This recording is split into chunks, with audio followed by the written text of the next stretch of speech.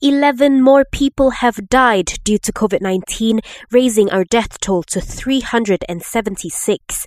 Meanwhile, Malaysia reported 1,075 new COVID-19 cases today.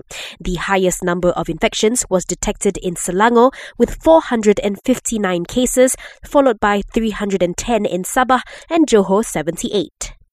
Several areas in the peninsula and Sabah are not set to be placed under an enhanced MCO.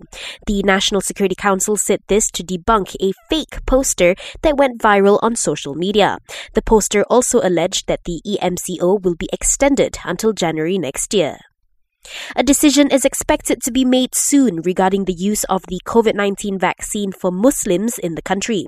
The minister in the PM's Department for Religious Affairs says religious authorities will discuss the matter with the Health Ministry as well as the Science, Technology and Innovation Ministry. Yesterday, the Kelantan Deputy Menteri Besar urged the government to look into the vaccine to ensure it complies with Islamic law.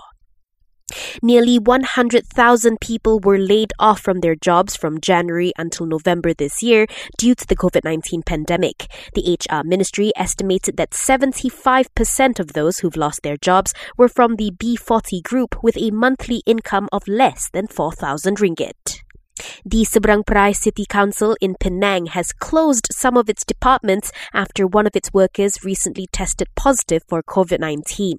Counter operations are still open as usual, however the public are encouraged to use their services online. And the Defence Minister says police arrested over 480 people yesterday for flouting COVID-19 SOPs.